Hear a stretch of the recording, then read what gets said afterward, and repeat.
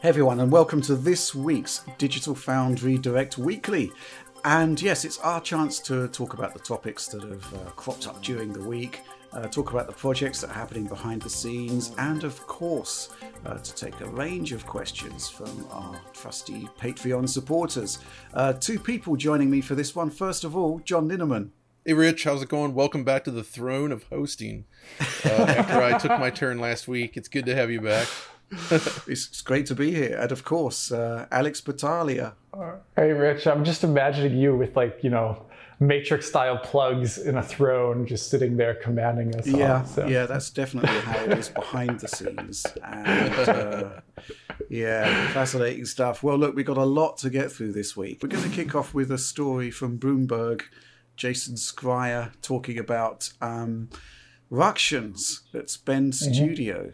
There's discussion that Days Gone 2 was canned, and also discussions about a remake or a remaster. I think it was a remake of the original The Last of Us. Yeah. And it kind of ties into concerns and issues about the general direction Sony is going in with its first-party studios, I think. Now, the question to which we're outsiders looking in, commenting on rumours and speculation, and, versus what might actually be happening within Sony.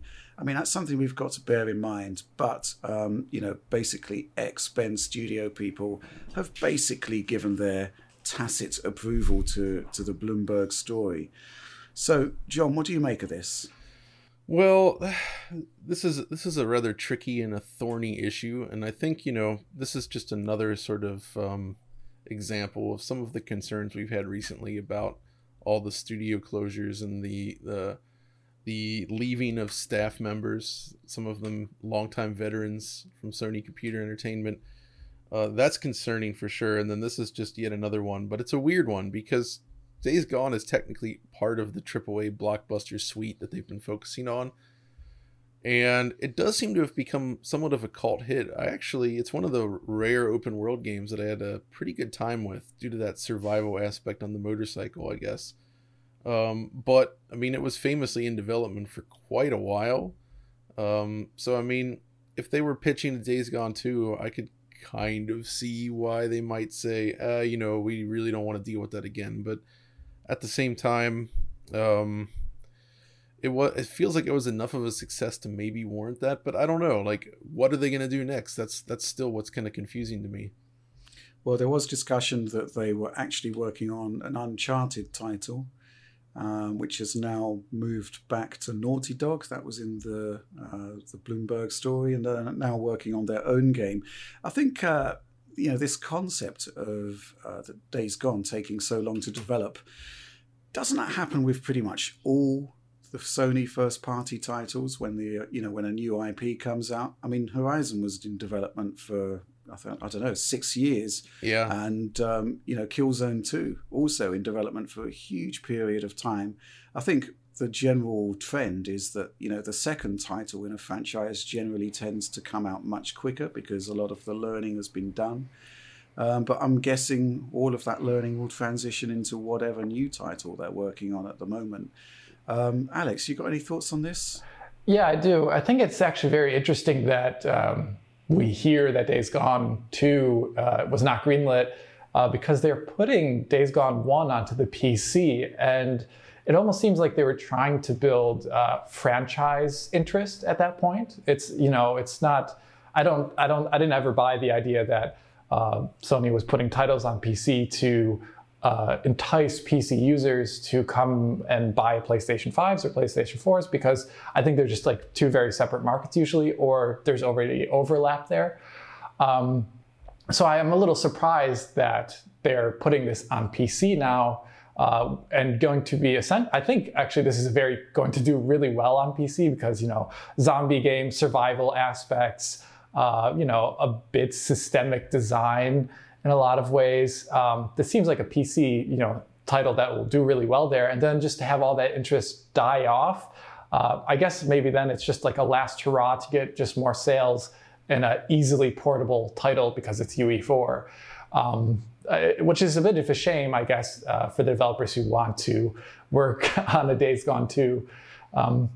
It also surprised me a little bit because, like you were saying, Rich, the first title may have trouble coming up. The second title can, shore up any of the problems, come out quicker. They already can iterate on design. There's less tech that needs to be developed beforehand. It does surprise me a little bit that they're just kind of throw it away and not allowed to iterate any further. But what can I say? Yeah, I kind of feel like I guess if it turns out they're working on another new IP, though, I'd be completely fine with that. But yeah, that's good. They're clearly a talented bunch over there. Mm-hmm. But again, we really don't know what's going on. I guess the other aspect is there was some discussion about a remake for the original The Last of Us, which that's a weird one somehow. I don't know. Like, I personally don't really see any need for that at this point because one, that game is so narrative heavy that you know the story already. And the gameplay is solid enough, but I don't know if it warrants that. Like, we've seen this stuff before with some games. Like, obviously, there's Demon Souls. There was The Last Guard. No, not The Last Guardian, though. It kind of could have used it. Shadow of the Colossus. Things like that Bluepoint did, and that's kind of their specialty.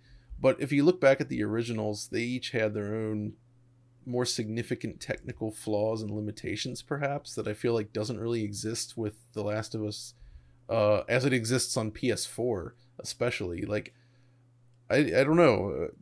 I'm open enough to see it. I just don't want it to take away from some other potentially more interesting projects. And I do enjoy remakes, but it really has to be a very selective type. I think there's two ways of looking at this. And first of all, I think the thing that's basically making this much more of an issue is the fact that The Last of Us Remastered exists. But it is essentially just a 60 frames per second update with higher resolution. That's pretty much all that was added to that game.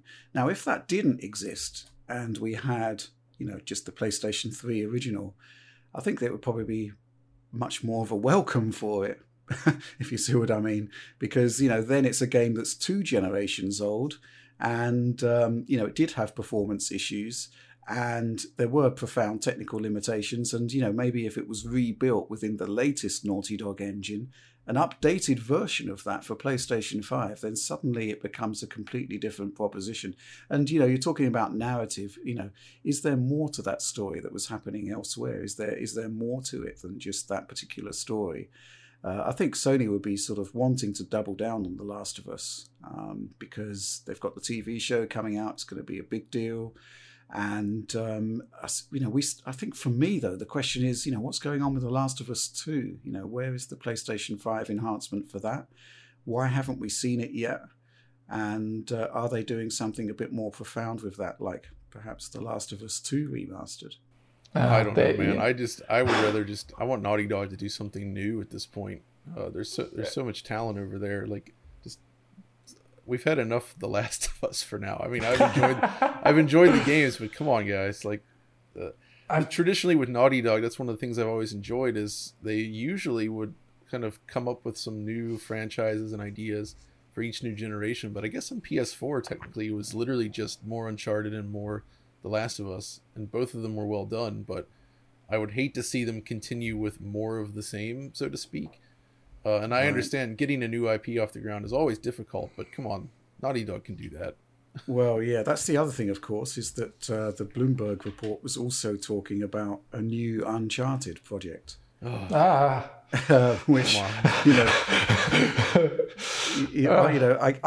can see why Sony might want to pursue that, because they've got the Tom Holland film coming out, which is essentially, Uncharted Year One.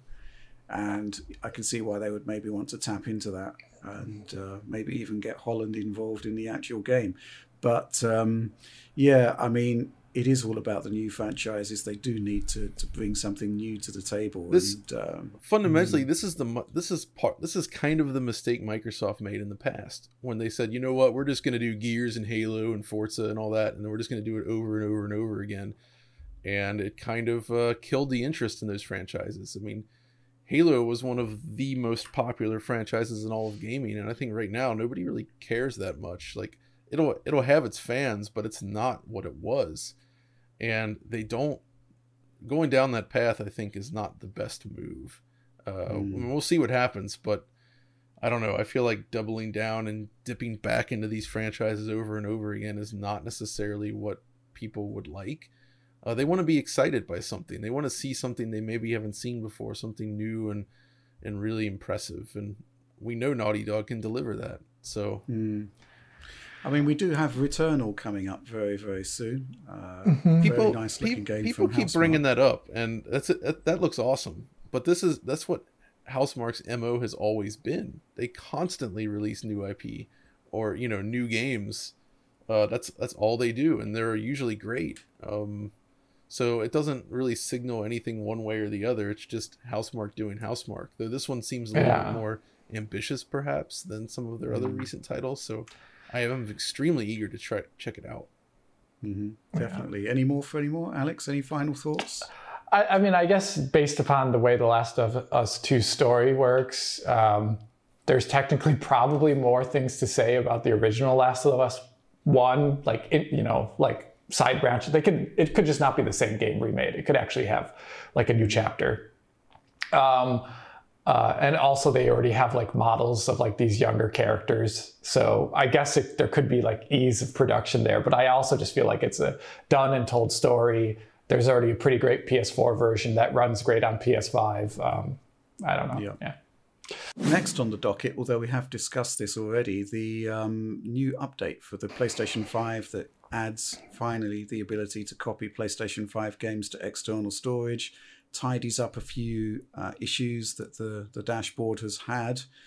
And I think we've covered most of it in the DF Direct that we filmed, and I'm not sure there's too much more to add. But, it's quite interesting that, response from our Patreon supporters, Scott G. Welsh, Gustavo Fantini, where is VRR?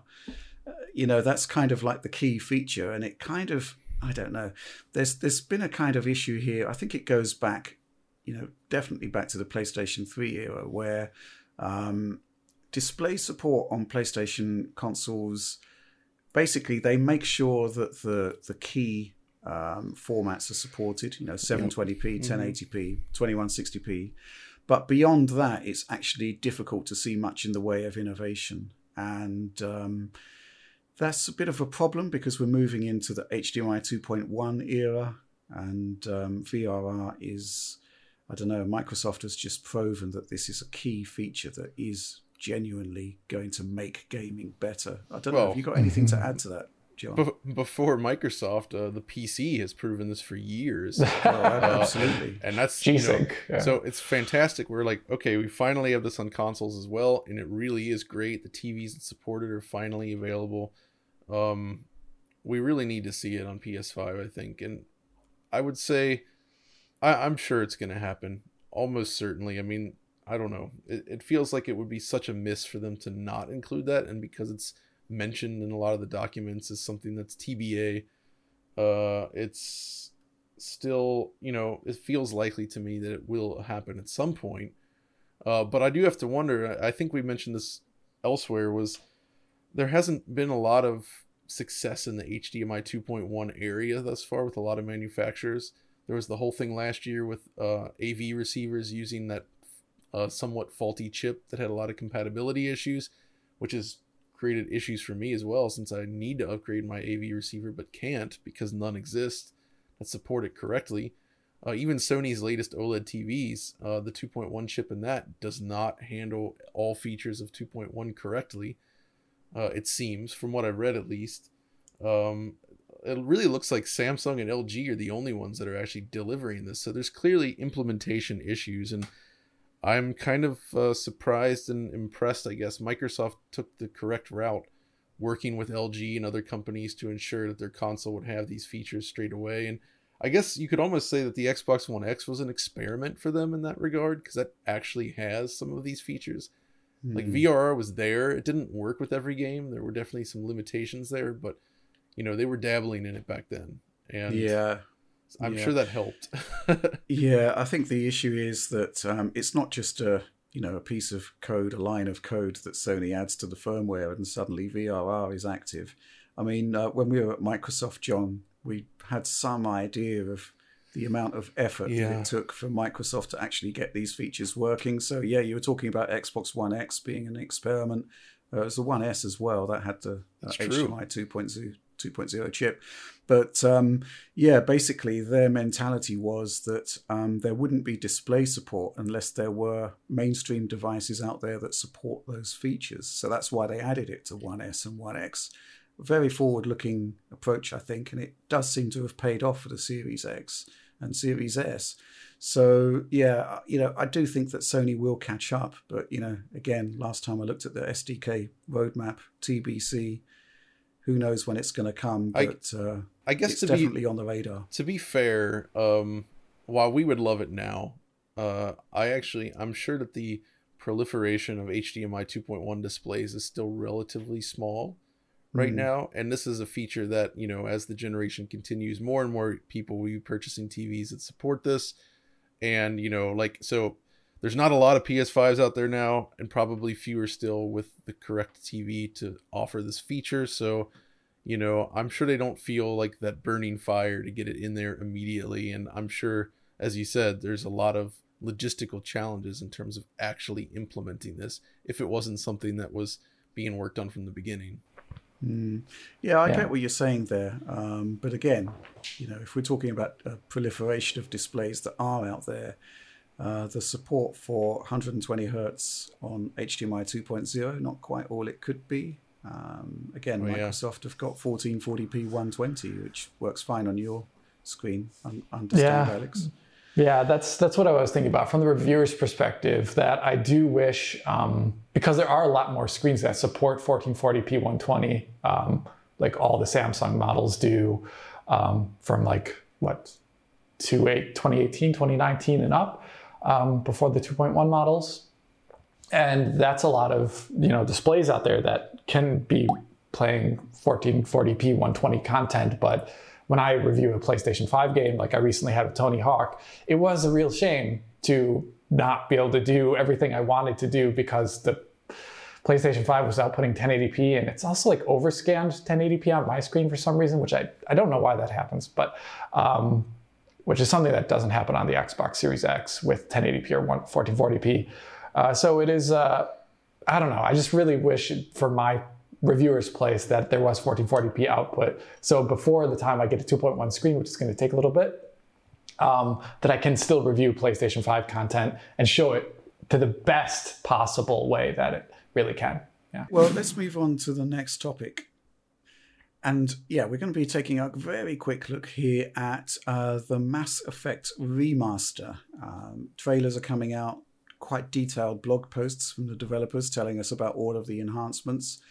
But the trailers that have come out, I mean, obviously we're seeing big changes. The question is whether those are the changes that people were kind of expecting. John, what's your thought on this? That's a tricky one. The reaction has not been so kind to this trailer. You can certainly see a lot of technical improvements, but I guess the big question is about whether they're tampering with the original artistic vision. Because you can kind of see that some areas in the game that were perhaps more dark, punchier, contrasty, they've been lightened up a lot. And some of this is perhaps just due to a change in technology. Other is just a change in the art direction they're going for here. But it kind of changes the feel of the world somewhat. You know what I mean? Like when you go from this dark, punishing planet to something that's brightly lit with sun rays everywhere, it does kind of feel like a different thing. Like I'm not necessarily for or against this. Like I don't mind seeing a different vision of something like that, but I can certainly I kind of wonder what's going on with that, and I kind of feel like I want to reserve judgment until the actual game is out, but it does look decidedly different. Alex? In terms of lighting direction, that's one of the big things that I noticed being more questionable, whether or not you'll like that or not. And when the game comes out, we'll probably have our own thing to say about it. But in terms of other technology that's changes, I noticed that they've changed the way the skin is shaded, and this is a very particular thing where it can look better, of course, depending upon the lighting scenario and the cutscene, but it can also have just to make the character model look different as a result, like give them a different tone in their face and all these other things, and they can start looking. I don't know. I saw, there's one screenshot I saw that I was less than happy with due to the skin shader change, oddly enough. So I think what we're running into is this sort of, it's something we often see when older games are brought back. It's like if you slap on super high-res normal maps on a character model from the year 2000, where you have this like weird mismatch between technologies and art direction where it doesn't feel right. Like, the character models in this game, for all their flaws in the original, they were arted up specifically around the way Unreal Engine 3 was working at the time. Yeah. And I feel like you either have to completely rebuild them in a new way, or you kind of try to stick closely with that original look. And when you get this halfway point, it kind of feels like you're like slapping together different elements that don't necessarily work together. You know what I mean? Yeah, I'd agree with that 100%. You know, like everyone makes the joke about HD texture mods on PC with that cat image, which is hilarious, by the way. Oh, yeah. But you know, I'm a really big fan of Mass Effect 1. Me too. I like it a lot more than 2 and 3. It's my favorite.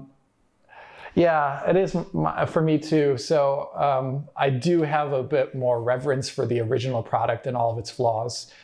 So I'm gonna have to wait and see, but I hope I'm not disappointed in the end. I hope they keep it as is. And if not, well, there's always the original PC version to go back to. Unfortunately, they never returned to it on the original consoles to give it like a 60 FPS treatment or something like that. But yeah, there's always that original PC version if you like it.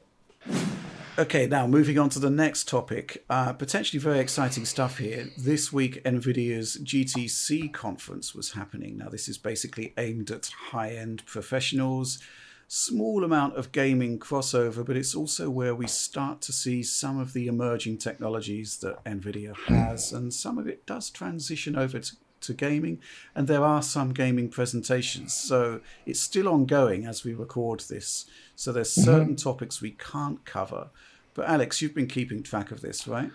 Yeah, I spent a lot of time just kind of watching over the presentations the last 2 days, the ones that are out already. And there's a big number of things to talk about. And the first one I kind of want to start with was the kind of general engine announcements that have occurred.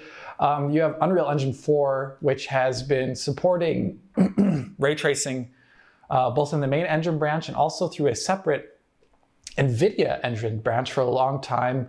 That kind of, they'll integrate like new physics features or a different like experimental things like ray trace caustics and things like that. But the DLSS 2.1,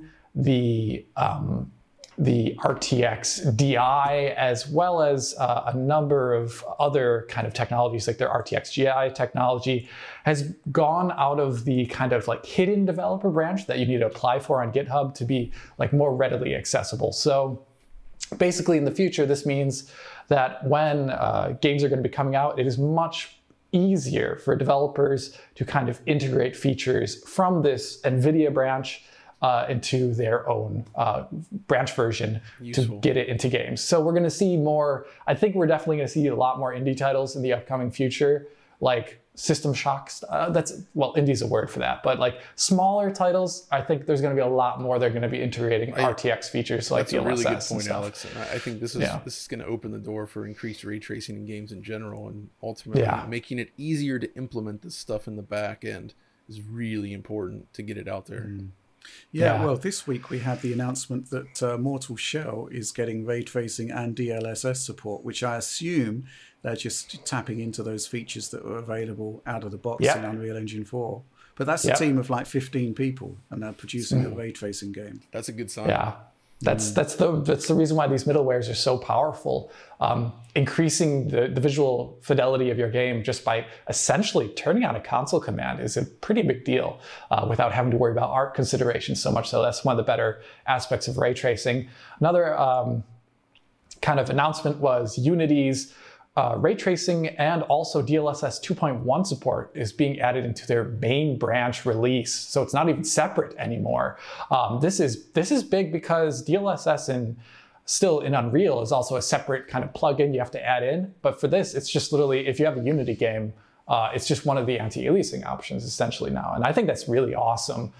Unity doesn't see a lot of usage in much larger titles, but there's still some bigger named Unity titles out there like Escape from Tarkov, I think that's how you call it, that could see, just really easy DLSS 2.1 integration, giving NVIDIA cards the extra boost. I'm not sure about the ray tracing implementation because the last time I looked at the Unity ray tracing implementation, it was focused a lot more on quality than real-time speed.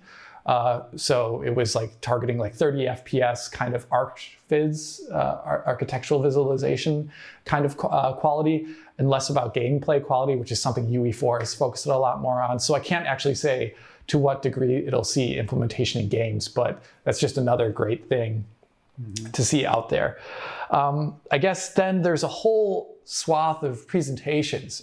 There's a couple that are happening right now as I'm talking to you into this camera, and Crytek's going over its RTX implementation in Crysis Remastered, and there's a couple other ones that have still yet to occur, like Minecraft RTX, which I think is going to be really interesting. But there's been a couple that I've managed to watch that I think are going to actually have some down the road implementations and effects that we need to watch out for. The first of which is one that they've showed off now twice, and it's this Marbles demo using NVIDIA's Omniverse.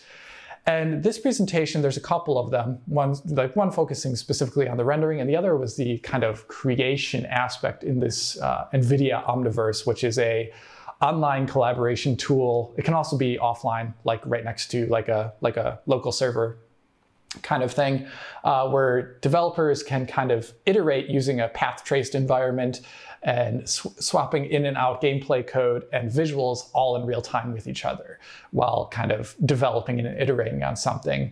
The really cool aspect of this from my perspective, outside of the development aspect, collaborative, really quick iterative development, real-time updates of lighting, was the fact that there was two aspects of it that genuinely surprised me. The first one was that it was not done using photogrammetry at all.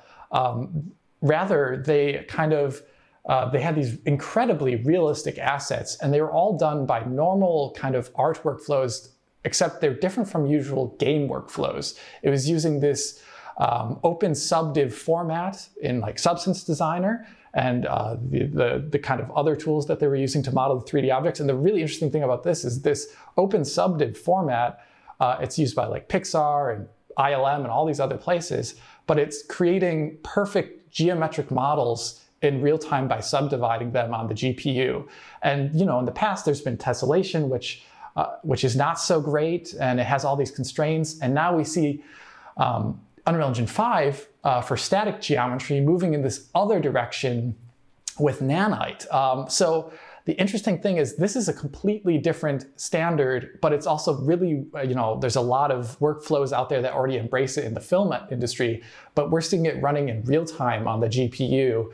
And that I wonder if in the future, NVIDIA is going to somehow sponsor, outside of Omniverse, some sort of open subdiv integration into other engines, because it is very, very powerful and it produces incredible models, as the demo shows. And that's really interesting. It's very tip from of the my iceberg, I perspective. feel like, it's bringing film production closer to what could be realistically used in a game. But I still think we're probably years away from really seeing it become a big thing. But it seems like the beginning of something important. Yeah, I think it is. Another kind of years into the future, but really interesting thing is this kind of RTX DI. Yeah, the direct illumination. RTX direct illumination, John. Yeah, thank you. And this is essentially replacing, like in game engines, even a lot of ones with ray tracing, the primary direct illumination from like a normal light source, like the initial shot out light from it, is still done through normal computer rasterization technology, because it does that really well. It has realism concerns and also has scales, like has concerns for scaling, like how many lights you put into a scene, is still actually pretty limited, especially shadowed lights. Oh, yeah. Very limited. This RTX DI technology, through some very smart reuse of spatial information and temporal information and all these kind of things, replaces that lighting function and does it through ray tracing.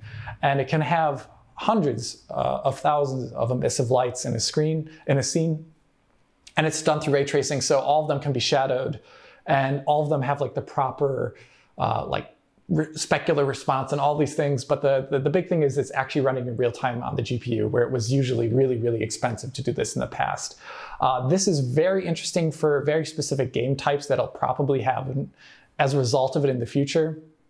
It's being put into, it is currently in Unreal Engine 4, and I do actually imagine this could be like a ultra high setting that certain games could allow you to turn on, that just give you really high fidelity lighting just at the switch of a button, which is pretty cool. Yeah.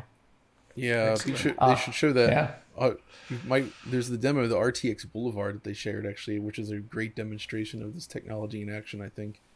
And it really showcases the benefits, especially that city scene is packed with all these emissive billboards, those big neon or LED signs everywhere, and it really showcases the realistic lighting possibilities when you calculate those in this way. So it's a lot of potential there.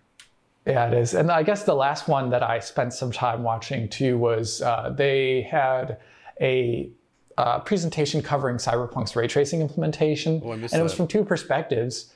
There was the perspective of the, I think, Bain lighting director from CD Projekt Red themselves, discussing the challenges of lighting this cyberpunk world, where it is built in such a way that traditional rendering technology is almost impossible to use in it, because the city has too much geometry and too much space and all these other concerns that make light mapping impossible. Right. So like static light mapping. And then it also has these kind of buildings and overlapping structures and a lot of neon lights that make the normal way you light games with like point lights and directional lights or ambient occlusion in SSR, it just doesn't work very well. It would leave a lot of areas looking flat.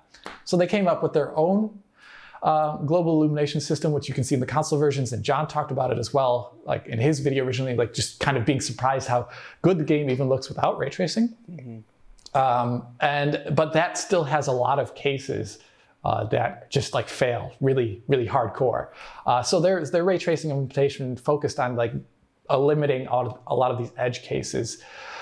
So like some cool tidbits in that is that like the thinking about Spider-Man's ray tracing implementation, Marvel Spider-Man, there's like, I think away from the camera, the ray traced reflections go out like for like 2 kilometers or something like that. So just like really far into the distance. Yeah, they trace up until they reach essentially the skybox or building. Yeah, it's so basically like that makes a lot of sense in a city where if you were to look at a reflection, all of a sudden you'd see like massive buildings popping in and out of it. It'd be really awkward. Yeah. And they also kind of focused for their ray traced reflections, making sure that it has no roughness cutoff, which I thought was really weird, because usually that's for performance reasons. Yeah. They would not do that, but they made it so that like rough surfaces are actually done with mirror arrays and all these cool things, just like fuddled the width a bit so you don't see it. But the big impact of that was that there's a lot less glowing, where you could look at a wall and you would see like a light behind it glowing. You don't have that in the ray tracing view, which is pretty interesting. But the main takeaway from that is that the kind of normal problems that the kind of rasterized lighting would have are completely cleared up with ray tracing in a way that's systemic. So it actually made lighting the game, at least the PC version, much easier for their artists, as described by their kind of tech art lead for lighting. And I thought that was just like a really good point. We always talk about the visuals for ray tracing, but from this developer perspective, in the future, as games are designed with it from the ground up, which is something hopefully we can talk about soon, more of those type of games, it's just going to make developer lives easier. Yeah, and that's great. Lighting has been such a big problem for designing maps and making them look nice, because getting a real-time preview of what you're looking at that's actually accurate to what the final version will be is difficult. Yeah.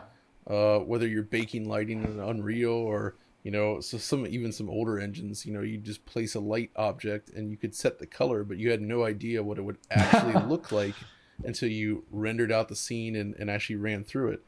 So being able to see all of this happen in real time in the editor, I feel like this is going to set up the artists to allow them to be more ambitious with their light placement and just generally produce a more visually pleasing, realistic image, and that feels less hacky, because that's kind of what lighting has been in the past. It's about finding all these different ways to light a scene through a combination of techniques. But it's all ultimately to improve performance. But doing this with ray tracing like this, it's the future. That's why we keep banging this drum. Yeah, I'm pretty excited, and the next couple of days I'll keep up with it. Maybe I'll post some stuff on Twitter for any of the other really cool GTC presentations I come across. Okay, well, that kind of brings us to the end of this week's news section. But let's crack on and talk about some of the stuff we've been doing this week. Okay, so first of all, John, you're currently working on a really interesting project. Bit off the beaten path, perhaps in some respects, but I haven't seen it yet. I'm really looking forward to seeing the results here. So tell us something about it. But I guess by the time people watch this, they'll have actually seen it themselves. Yeah, so I'm doing a video on Shadow Man Remastered, but I decided to do one of the DF Retro EX episodes, so bringing in all the old versions, PC, N64, PlayStation 1, and Dreamcast, comparing them against that. But what makes this one really interesting is this time, one of the engineers on the project took the time out to share with me their tool set that they're using, which in this case is actually sort of a custom add-in that he created specifically for Blender, of all things. They use Blender as the map editor for this game, which is weirdly accurate to how it was done in the past. Like, apparently, if I recall, the original developers actually used 3D Studio Max to do all of the level work back in the day. So this is kind of an extension of that. But, for the video, and I haven't done that part at the time of recording, my ideas, I kind of want to walk through and showcase just their process for actually editing these stages and kind of give a rundown of some of the features, like how do you trigger events? How do you place music? How do you do these cutscene cameras? How do you map out where the AI can go by setting up the node paths and all that? And, how do you actually work with the models? How does all this stuff work? And it's all there, and it's the kind of access that we so rarely get. You can mess around with Unreal Engine and the like, but nobody's just going to send you their actual project, right? And don't expect that. So I really have to say thanks to Night Dive for actually trusting us with that, to take a look at it, just so we can do something a little different with the video. And beyond that, the remaster itself is superb. It's really, really good. I mean, as is typical for these Kex engine-based remasters, the focus is still on maintaining that original visual design, but they add in a lot of new features. There is an optional high-res texture pack, for instance. They added fully dynamic lights everywhere, and they're all shadow casting. Not every light, but that can be set in the editor, something I'll also show. But there's a lot of dynamic lights that cast shadows, all per pixel now. They added per object motion blur, which is great. And just tons of other features that make it look really cool. And, at first glance, you might think, oh, this feels pretty old. And it does. It's an older game, of course. But when you go back and play those original versions and then you play the remastered, it really helps you appreciate all the work that they've done. So I don't know yet how the final video will have turned out. You will by the time you watch this direct. But hopefully it turns out pretty good. I've just been enjoying John sending me screenshots from all the versions this week, like the PlayStation 1 version, and we're just talking about it. It's just like hilarious 10 frames looking. Per second. Yeah, it's I had only seen this game ever on N64 before. So John was, I didn't even know there was a Dreamcast version. I didn't know there was a PC version. This is a good rife material for a Digital Foundry kind of retro video. It's perfect. Good stuff. Well, I've been working on a bunch of stuff, and obviously we still have the DF developers piece that I'm doing, which is going to be hopefully within the next couple of weeks. The problem is that, unlike John, I can't, because I run the company, do all manner of other stuff in the background that you don't see. I don't really have the chance to just dig into a project and just sit down for a solid week to do it. So it's been a bit more of an extended haul. That's a big problem for these projects that involve a lot of interview material and like really crafting the narrative. You really have, for me at least, I have to get into the zone and concentrate. And if you have to do all this other work, I can see how that would cause some issues. But this project has been on Recompile, which is a next-gen only indie title, really distinct visual style, Metroidvania style game. I think it was like September last year where I actually went up to Manchester. That's right. To talk to the developers about it, but I just haven't had the time to focus on that until recently. But it's been really interesting to get back into that. Also behind the scenes, we're doing a lot more about our upcoming Patreon revamp, and it's just a really interesting opportunity to put together some content that probably wouldn't do very well on YouTube, but finds an audience with people that really dig what we do, which is kind of liberating in a way, because the doors are open to doing more interesting and varied stuff, and we don't really have to worry about 100,000, 150,000 views on YouTube or whatever the criteria is these days. So that's all really interesting stuff that's happening in the background. I guess we should say that we are going to be doing Outriders. The crossplay does work on it now. Huge amount of requests to do that title, and now we can actually bring all of the consoles together into one game instance. We can stress test it with multiplayer active. That's something for Tom to do. He's been away this week because it was his birthday. Ooh, happy birthday, Tom. Something else which I think is really exciting. Tech Focus is returning soon. Yeah, this is, it's been a while. I actually can almost barely remember the last one I did. I guess it was VRS. It was VRS, so that has to have almost been like a year ago now. It's been that long. It's been a while. Just so much next-gen stuff going on. It's leaked into other things. Like when I talked about Spider-Man's ray tracing preview, I did kind of tech focus it a little bit. So it's been leaking into other work, but this one's kind of going back a while now, and I really like doing these videos. And the topics that I'm looking to cover as it comes back, and this is, stuff that is really... the reason why we can do it is because tech focus is, it sometimes can do really, really well, like our anti-aliasing video, which, if I had the chance, I would redo it. It's just like one of my first videos, so it's a little embarrassing for me to watch. Focus 2.0 and revisit. Yeah, 2.0. Yeah. Ding, ding, ding. Oh, no. It could be anti-aliasing remastered. There's new techniques since then, and could cover TAA in a much more kind of grounded way that's better, things like that. But topics that I want to cover for it is one, I want to cover global illumination. I think it's a big topic with a lot of history.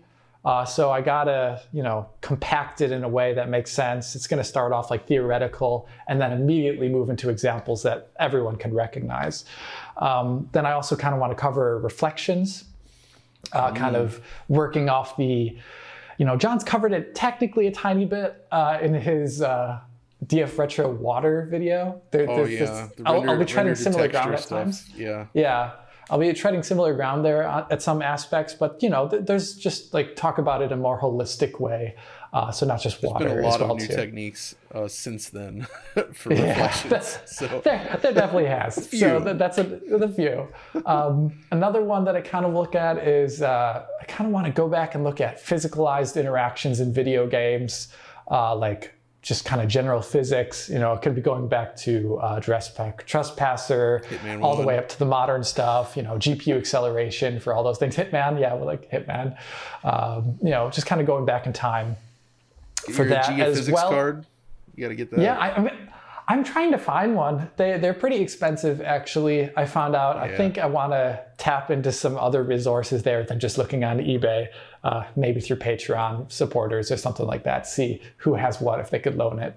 And the last kind of aspect that I definitely want to try on, moving on and making a video on it at some point in time, is particle effects. I talked about it for just a split second in the atmospheric rendering video when looking at Red Dead Redemption 2 and going back in time and to see how atmospheric rendering was done for so long. And for a while it was done through like just particle effects, but that's a whole other beast. So that would be fun to look at and just say like, okay, where did particle effects start and where are we now? And that's just like a fun over time, see how it developed thing. And that's the way it's looking right now. They take a while to develop. They require a lot of research to make sure I'm not saying things that are wrong. And it takes a lot of time to think of like good original games that show off the effect well and a scene that shows it off well. Oh yeah. So these things are going to be back burner for a while as, other projects take, precedence. But it is coming back. It's going to be cool. And I hope you enjoy it. Yeah. Good stuff. Well, I think that kind of rounds up our content discussion. So, let's move on to our lovely Patreon supporter Q&A. All right. Okay, so here we are. Our supporters send us questions every week. We take a good look through all of them, cherry pick the best, and bring them to you for your delectation. And, looking at who asked the first one, and bearing in mind that you lived in France for a while, John, yeah, John? I'm going to ask you to take point on this question. Wait, what? I can see you peering at your monitor. Who asked? Yeah. Can you say the name? Oh, je ne suis pas bavard. It looks like there's no spaces in it, so it was taking a second to parse what I'm looking at. Okay.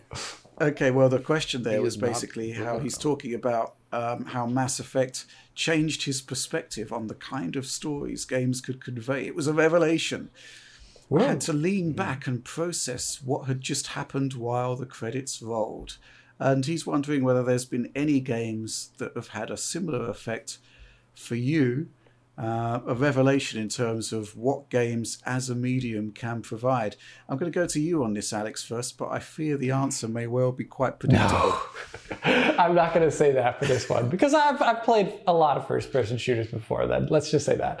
But I think actually for me is I played the original Dark Souls on Xbox 360 while working a job that was like a really terrible job, and I had to like stay overnight at a place and doing something, and there was nothing to do, and there was an Xbox 360 there, and I just loaded up the original Dark Souls, and I was blown away by the kind of methodical, always online design, and just the kind of surprising.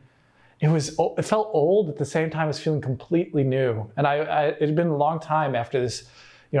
I'd been playing just like scripted single-player games for a long time, with extremely linear paths, a lot of cinematic content, or online multiplayer games that felt more systemic. And this was like a whole new beast of a game. And it really opened my mind up for what's possible in video games since then. And I'm really happy to see every single time developers take cues from the original Dark Souls or Demon Souls, because I think it's just such a strong game design. Yeah. Wow. And John, any thoughts on this one?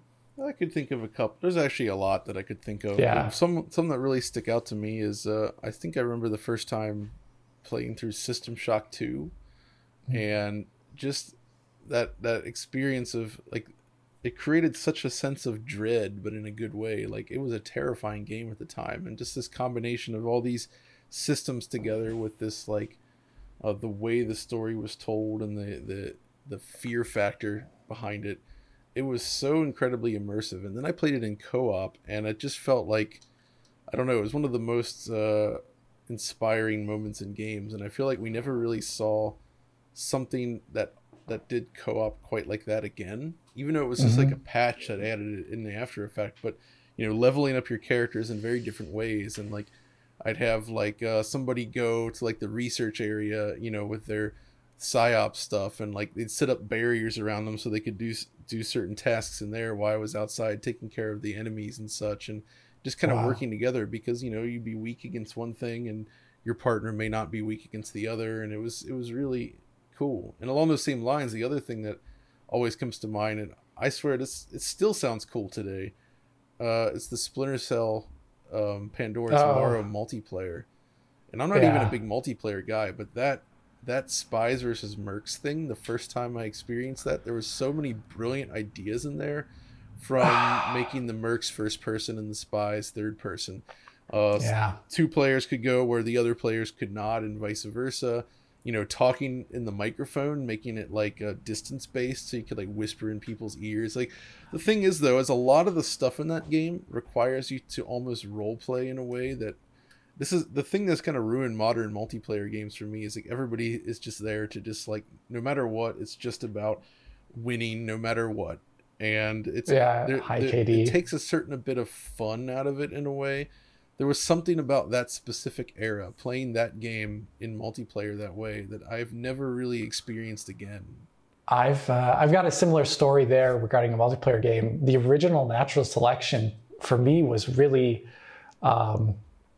it opened my mind to what, because it had, it's essentially, if people who don't know what the original Natural Selection is, it's a mod for Gold Source Half-Life, where you take on one side multiplayer, kind of Space Marines, very much so, you know, your typical archetype Space Marines versus aliens. And you would think this is just like a very simple FPS game, but it's actually, the one side has a commander that builds structures in this really cramped 3D environment that's essentially like the Nostromo or something like that, like these derelict spaceships usually.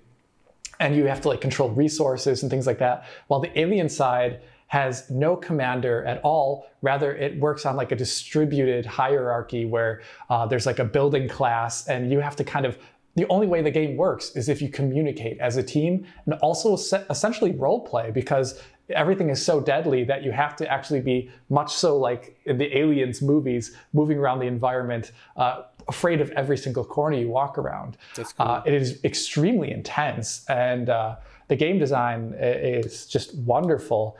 And it just reminds me so much of what you're saying there, John, where it's like a mashup of genre, like you have like the first and third person in the Splinter Cell game, as well as like non-lethal, lethal. And in this game, you have real-time strategy mixing in with horror, mixing in with online competitive multiplayer. It's so well done, and that's another huge inspiration game for me, for sure. I could imagine for Richard it would be something like seeing the Mega Drive for the first time. Well, I'm actually going to go back even further. Whoa. To in the 80s, text adventures that were run over modem. There was MUD, Multi-User Dungeon, which was basically a text adventure where you could interact with other people. And this is basically the precursor to multiplayer gaming online as it is today. And this was just totally mind-blowing to me. I couldn't actually play it because, first of all, I didn't have a powerful enough computer. Secondly, I didn't have a modem. Thirdly, the cost of a phone call in the 80s was just insane. So, but, you know, I saw it running on TV, and that was amazing. And what I actually did for my GCSE computer studies project, the main sort of project that you were ranked on, I actually wrote a multi-user text adventure that ran on a BBC Micro Model B. Wow. On our internal school network, which was kind of mind-blowing that it actually could work.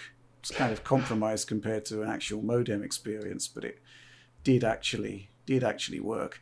And then there were text adventures in the early 90s that you could actually play again over the modem, and these were a lot more available to more people. I think that kind of just opened the door to me there, that while the game itself was really static and not much actually happened in it, the dynamic nature of it came from the player interactions.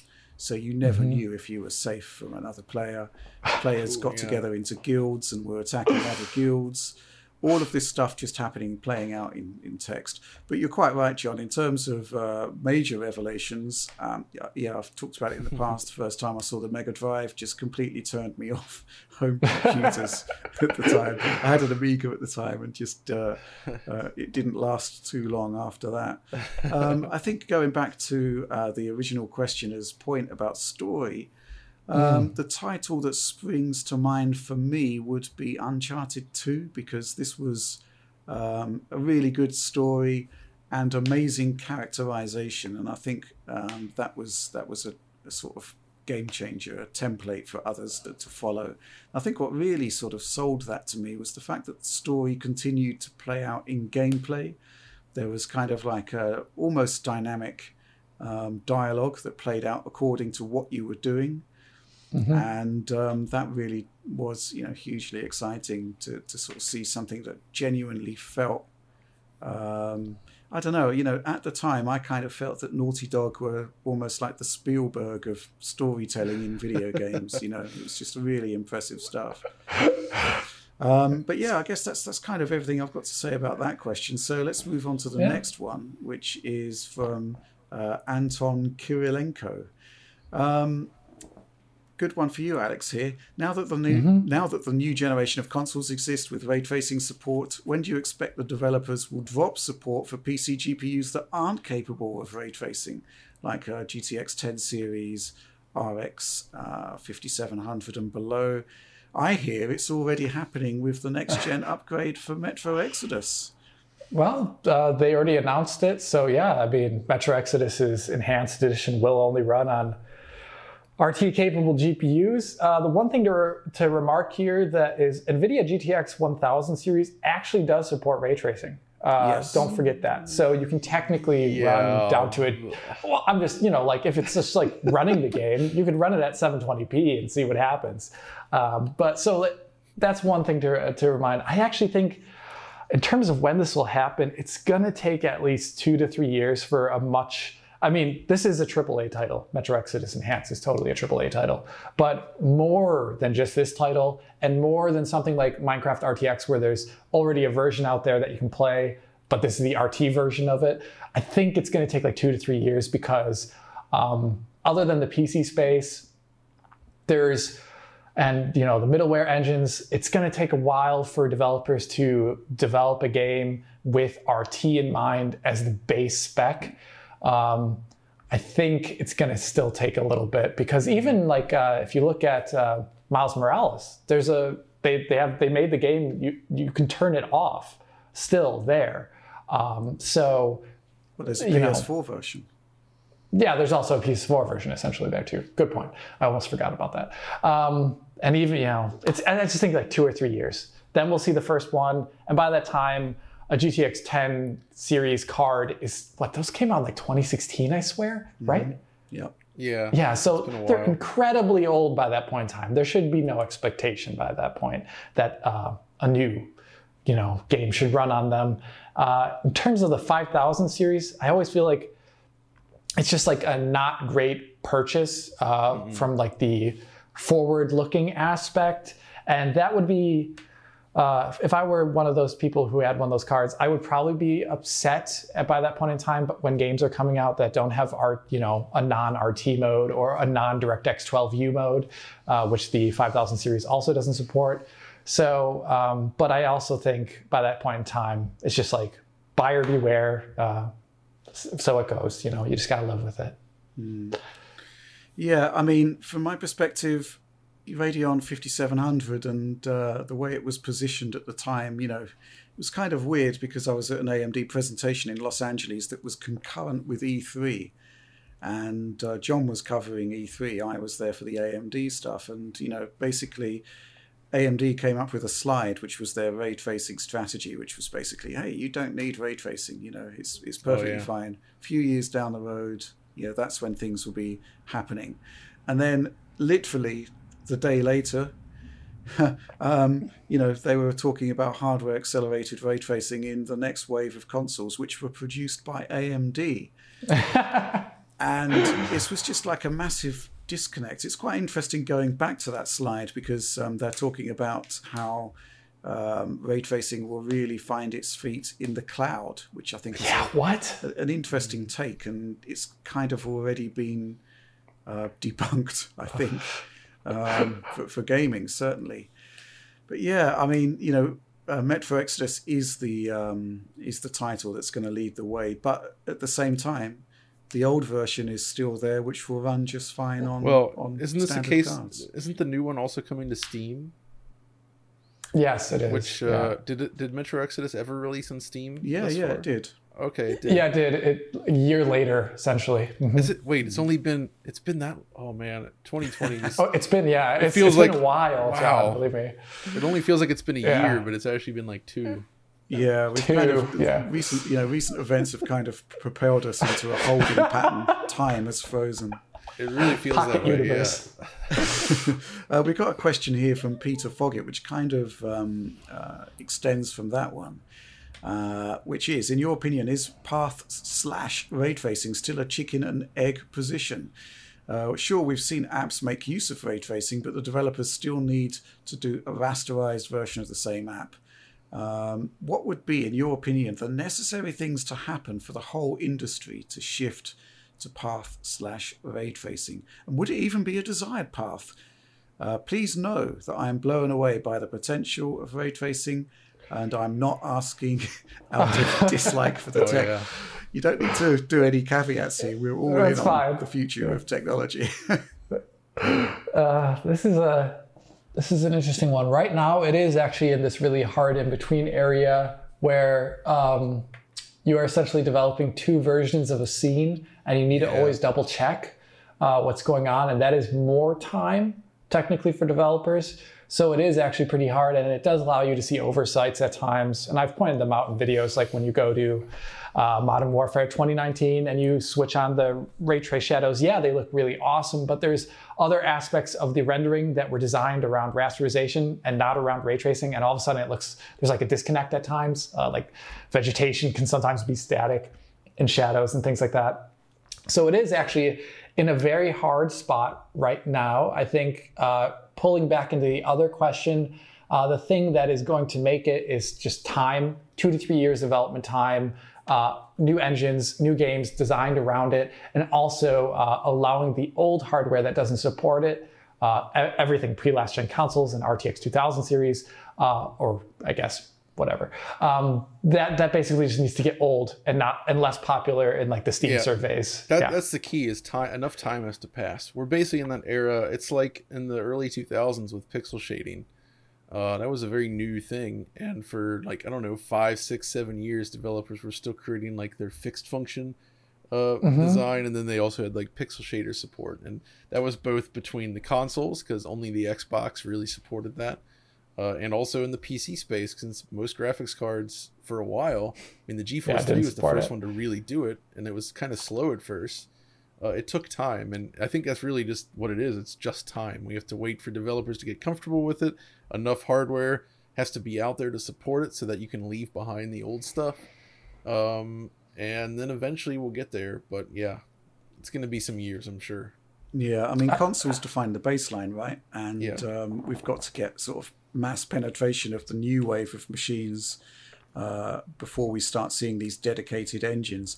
But, going back to Metro Exodus, what they've said is, basically our new engine is going to be fully developed around ray tracing. That's good. It's an unambiguous, pretty unambiguous statement.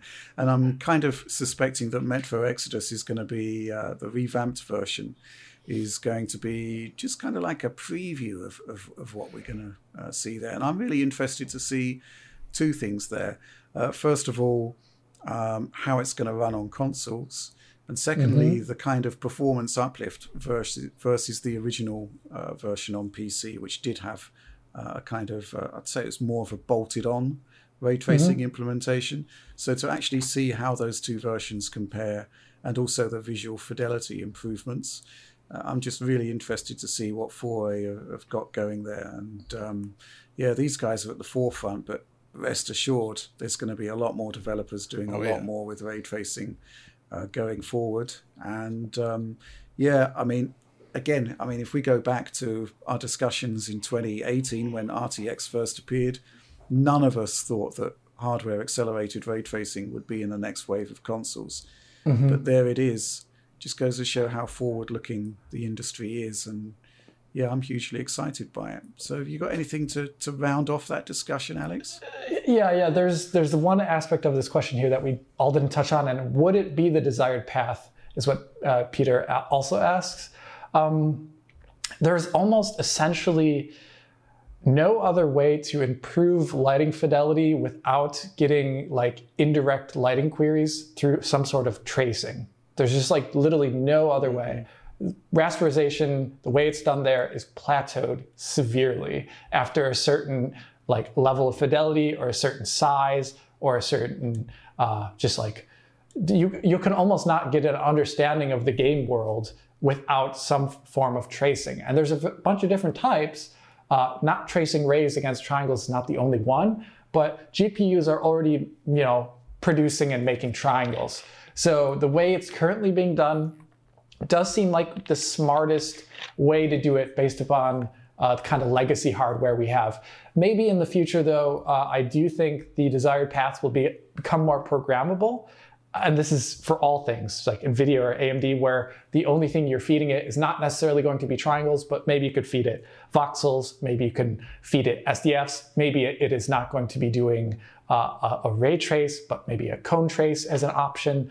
But that's just like stuff in the future. This is like the initial starting point where we already have this hardware that's making triangles, and we need to find a way to trace against these triangles. And this is why it's the desired path. I think we are another reason it's the desired path you already touched on is it's easier for developers and lighting artists to work with. Yeah, and that's super key. I think is I'd imagine they want to get this up and going as the standard because it's just going to make creating these scenes faster and easier, in a way to be more productive and produce better results.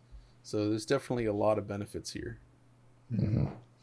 Okay, well, let's move on. Really interesting question here from Docs. I'm not sure we're fully equipped to actually go too deep on this one, but it's definitely an interesting topic. There's a discussion on the DF Discord at the moment talking about accessibility in games and how that should look. Doc's question is, what is your view on accessibility features within games and how should they be? Should games be designed around accessibility features? Should players have the option to dynamically change difficulty, etc.? In the end, it's an interesting subject with many different facets to it, and I'm interested in seeing what you guys think. I think, from what I'm seeing, there's some really great stuff happening. I mean, just to access the slow motion mode in The Last of Us Part 2, you have to access the accessibility menus. And there's a vast wealth of stuff going on in there where it's clear that a lot of thought has been put into making these games much more easy to handle, much more accessible, much more tweakable as well. And I think some of these accessibility options are going to be quite useful for a wide range of players. So I suspect it's just something that will gradually become the norm and will just introduce a extra level of tweakability to the experience. I also think I completely agree, and I think there's a lot of great work being done there. The only area where it gets dicey for me, I think, is when it comes to actual difficulty, because I find personally that a lot of games are only rewarding because of that learning you have to do from that, and it's a tricky thing. But I've kind of come to the conclusion, and maybe I'm off about this, that not every game is for everybody. There's a lot of games made today that I hate or I can't play at all, I can't get into, and that's okay. That's totally okay.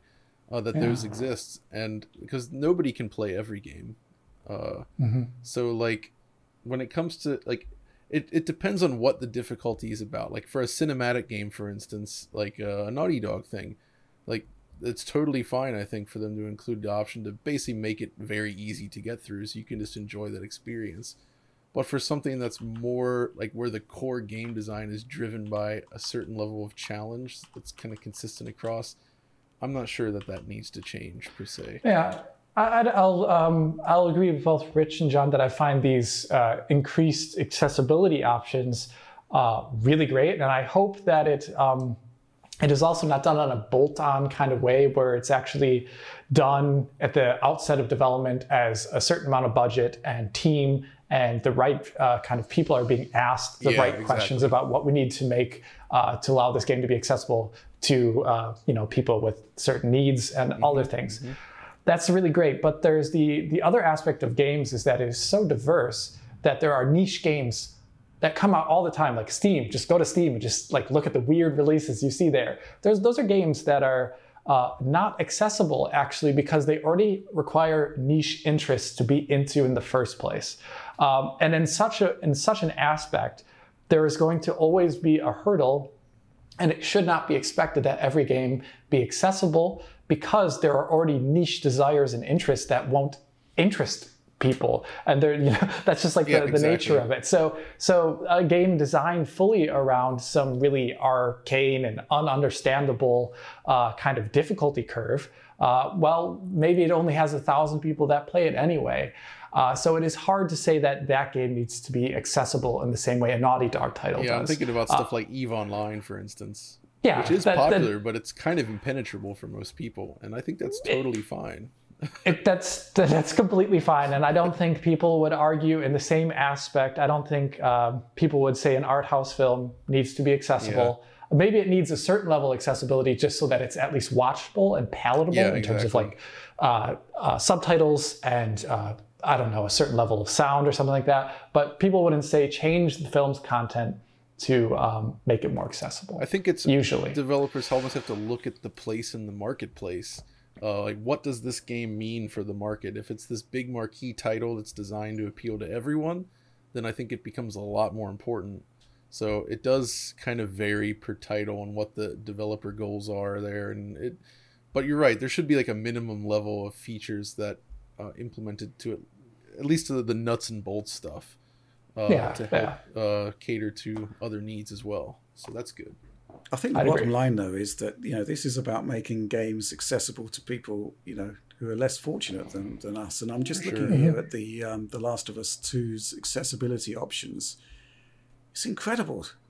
I know there was a feature on Eurogamer that kind of gave a pat on the back to Naughty Dog for just putting so much thought into this, but I just Googled the range of options that they've got here. They've got vision accessibility presets. There's at least 10 of those, more than that. Hearing accessibility presets, awareness indicators, pickup notifications, various subtitle options, combat vibration cues, guitar vibration cues, guitar vibration cues. The vision accessibility stuff, text to speech. You can change the scale of the HUD, traversal and combat audio cues, navigation and traversal assistance. It's just really all that stuff is brilliant and can be implemented, I think, without interfering with anything else as well. It just makes it more accessible to others, and I think that stuff is really good. That's really good. Definitely. But in terms of being able to comment about it more specifically, we really don't have the expertise to. No. That's really important to understand. Yeah, that's just us kind of spitballing ideas, I think, because we're not experts in this field by any means. No, that's why they hire experts. Exactly. But we've got developers leading the way here to make the games more accessible to more people, and I just think that's fundamentally a really good thing. Yep. Okay, next question from Philip. Really interesting question here. Even in the worst of times, the PlayStation 3 360 era, so that is the worst of times, so apparently.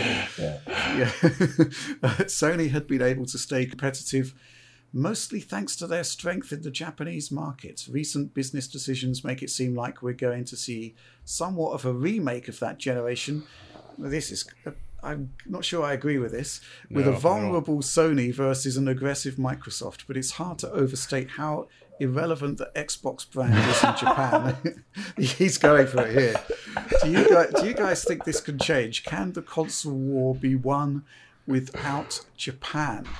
I just want to say quickly, the PS360 era, Sony was disadvantaged, but and Japan was more important than it is today. But Xbox had very little penetration in Europe outside of the UK. And PlayStation definitely was a hugely dominant brand there. So it's I do kind of appreciate some of the sentiment of this question in terms of the importance of Japan, and maybe that's kind of what we should be focusing on. But yeah, PS3 was just a juggernaut in Europe compared to the 360, whereas things were a lot more interesting in the UK and the US. But anyway, what do you reckon on this, John? I mean, I do think it can be won without Japan, of course, but I think a lot of people, especially in the West still, they love Japanese developed games. And I feel like it's important to have some support from Japanese companies, which so far you see that. But I do get the feeling that there is this sudden focus very heavily on Western markets above all else. And unfortunately, that also seems to include potentially some, like, just in terms of actual development, like targeting West with Japanese developed games as well. I mean, I don't know how much we can get into here, but it is one of those things where I'm a little bit curious about where it's going to go, because both Microsoft and Sony don't really seem to be looking too hard at Japanese developers right now, versus Nintendo. Nintendo seems to be doing very well with that, and they are dominating over in Japan. I kind of wonder if the PS5 and the Xbox Series consoles are both going to end up kind of flopping over there, and it's going to end up becoming a Nintendo-dominated region. Well, the signs haven't been looking too great for PlayStation 5 in Japan, but it is early days. Yeah. And but you're right, it is interesting that Sony's corporate focus seems to have shifted away from Japan. I'm sure the PlayStation 5 will do better than the Xbox in Japan, I'm sure. Absolutely. Xbox has zero traction there these days. It's really, Which is interesting, because I almost feel like the Series S could be popular in Japan, right? In terms of just like it's slow, small, low power, that presumes that people are only looking at the hardware and not the games. Mm-hmm. And that's, I'd agree that's then, the issue. Yeah, I don't really know how much more we can add to this, because I don't know. I mean, back in the day, every game, every major title, going back to like Mega Drive and that kind of era, Japan was like of primary importance. Obviously, that has changed over the years, but we are still seeing some great Japanese games. I think that's the good for news. Sure. Thankfully, yeah. Not too much I can really add to that on this one. Should we move on to another question, which is a really good one, and it's from T-Dog. T-Dog. And I think you'd be in prime position to answer this one, Alex. How do you view frame-time FPS graph software, such as Viva Tuner for PC games? Are they accurate compared to the professional setup that you use to capture this data from HDMI feeds? Any other recommendations for software for measuring PC game performance? Okay, so I find RTSS invaluable, and I find it really, really good. I think everyone should take advantage of it if you're trying to understand why your PC doesn't seem like it's giving you the performance you want, and you should set it up so that you have GPU usage clearly visible, GPU frequency clearly visible, so you can know that your card's clocking up correctly. And you also want to have each individual thread that you have for your many-cored PC showing off essentially the amount of thread utilization you're seeing, because it is accurate in a lot of titles, and it is really helpful to understand whether you're GPU limited. So if you're below your GPU's full 99% utilization or 100% utilization, or whether or not something else is getting in the way, like GPU RAM. There's like now the new per process ability to say, how much GPU RAM is this process using? And RTSS will show you that if you click it on the monitor. And if you get stuttering in a game, or if it's running slower than you want, you can always look at that number. And if it's above or right on the cusp of how much VRAM your card has, you get a great understanding of what's wrong. And then you can tweak your settings based upon that. So it is really good. The second part of this question, is it accurate? It is less accurate than what we get through FCAT or from doing kind of like raw HDMI capture and then running it through our tools to see what's going on, because It is capturing essentially the frame rate that DirectX understands is happening through present monitor. And that is not always actually what is being sent out to your screen completely. And I've seen it in the past in the OpenGL version of No Man's Sky, where RTSS is saying, I've got this frame rate, but the real frame rate is like not at all that. And I also had it recently with, The Evil Within, when it would be kind of messed up and it would have really low frame rate that I talked about recently in that Game Pass video. So it can technically be less accurate. And also, I do want to kind of hype the fact that running, you see a lot of benchmarks out there that run games without VSync on, and they're reporting like the raw RTSS statistics. I don't know, like non-VSync benching, just hitting CPU limits. A lot of, games can look a lot worse than they really do when you're just like trying to tag the game to 60 or something like that. So be a little bit weary about like the frame time reporting you're seeing in benchmarks sometimes, because, if you're just targeting 60 FPS flat with VSync, or, most people are GPU limited before they get CPU limited. So that's just one thing to say. Other tools that I would recommend, CapFrameX is essentially, that Rich has used it a lot more than I have, is like an extension of RTSS. Maybe you could talk about that. It's just basically a benchmarking suite built around, I guess it is still Present One that they're using there. But it is doing some really interesting stuff, lots of really interesting monitoring. And it just kind of takes things to the next level. And, when the German benchmarking behemoths are starting to use CapFrameX, I think you have to start taking notice of it a bit more. But fundamentally, to sort of pick up on what you're saying, Alex, Flight Simulator, I guess, was the big one, where the fact that it was limited to a form of VSync basically would put you at odds with what internal metrics would be presenting. And I think that's basically the issue. What do you want? What do you want measured? Do you want measured what's happening inside the PC, or do you want what's measured when that actually emerges from the graphics card? I think it's always got to be the latter. Yep. And the ways and means of measuring that, I mean, we've spent literally years developing our tools to make it easy or easier to handle. But, when we're seeing things like a disconnect between a Riva Tuner statistics server frame rate measurement and what our eyes are telling us by looking at the screen, then, to what extent is your benchmark actually relevant? That's a big question I think people need to be looking at. And for the most part, it is basically going to be reliant on the game experience. And this is a really interesting topic when you're talking also about the whole VSync off situation. I guess that kind of works on an adaptive sync screen. You probably would be doing that, but again, you would be topping out at the refresh rate of the screen. It's really difficult. I guess you can generate your benchmark graphs and you can produce nice A to B comparisons. But I actually think that putting a frame rate limit on things can definitely help produce a more consistent experience. The classic case in point I had back in the day was Crysis 3 on a really low-end overclockable Pentium and a 750 Ti. If you ran that unlocked, the CPU would just become overwhelmed. It just didn't have enough threads. But if you put a 30 frames per second cap on it, it ran mostly fine. And it was, a really good experience from a CPU you could buy for £40.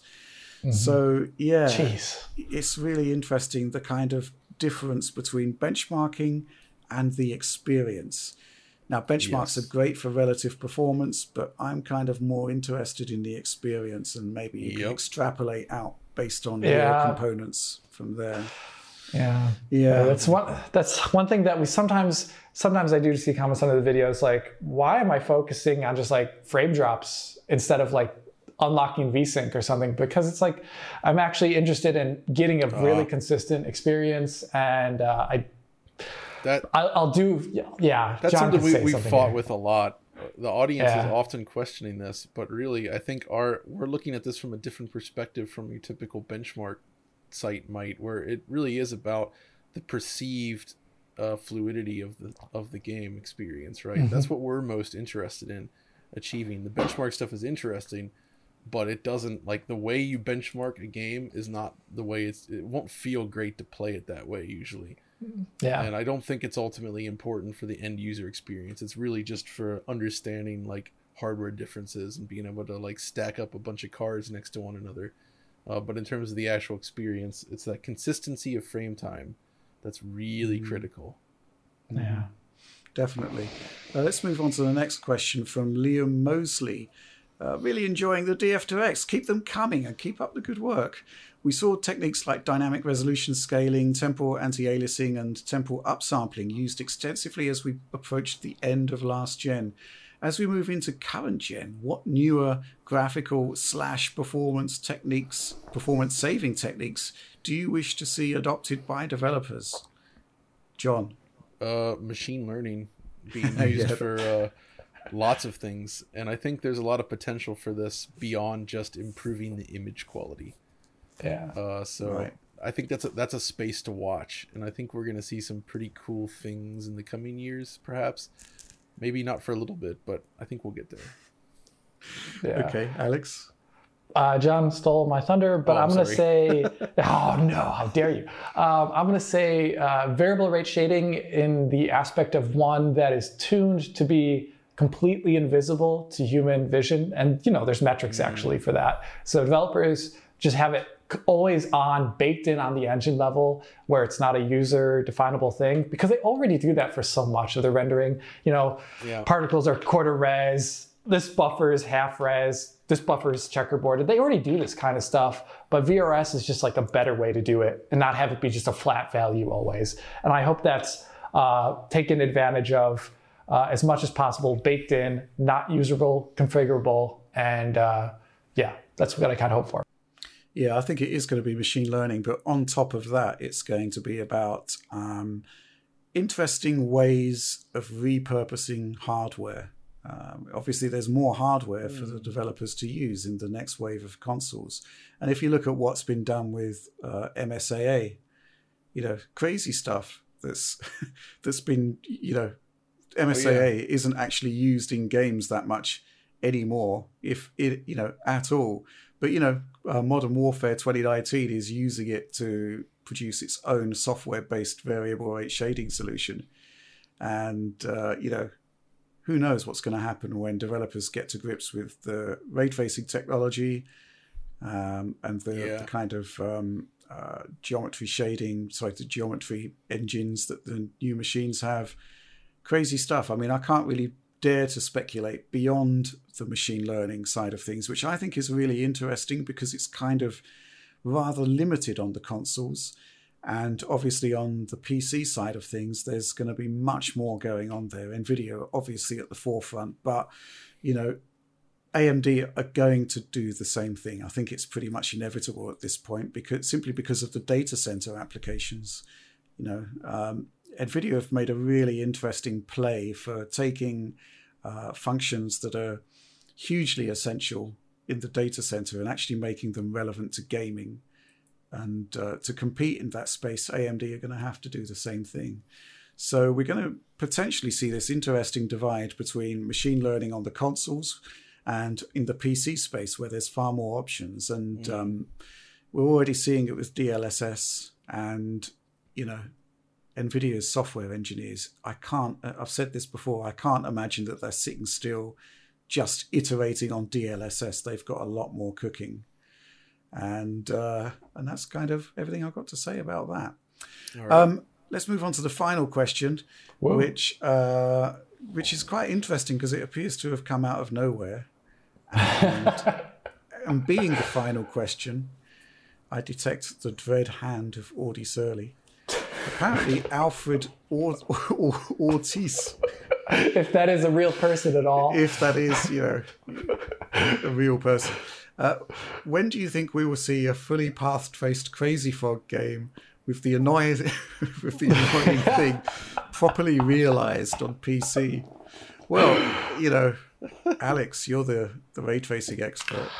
I mean, you know, people are path tracing or ray tracing San Andreas and other games. Exactly. You know, we just need to mod that original Crazy Frog from what year did that come out? 2000 something? Mid-2000s. Well, it's kind of been lost in the mists of time, and rightfully so. I'm still, you know, whenever I hear the letterbox go, I react in dread, wondering whether Audie's got some new brown package for my perusal. But, you know, I've been doing all right so far. Nothing has appeared since the Crazy Frog debacle. It'll happen again soon, I'm sure. Give it time. Give it time. But I think that's everything we've got for this week. So thanks for joining me on this one, John. Sure thing. And Alex, invaluable contributions as always. Thank you so much, Rich. Okay, well, that is the end of this week's DF Direct Weekly. So if you enjoyed it, please do like, subscribe, and if you're so inclined, share. Ring the bell for instant notifications whenever new Digital Foundry content arrives on the channel. And if you want to get involved, join our Patreon, join our Discord. Big things are happening there. You won't be disappointed. But that's all from us for now. Thanks for watching.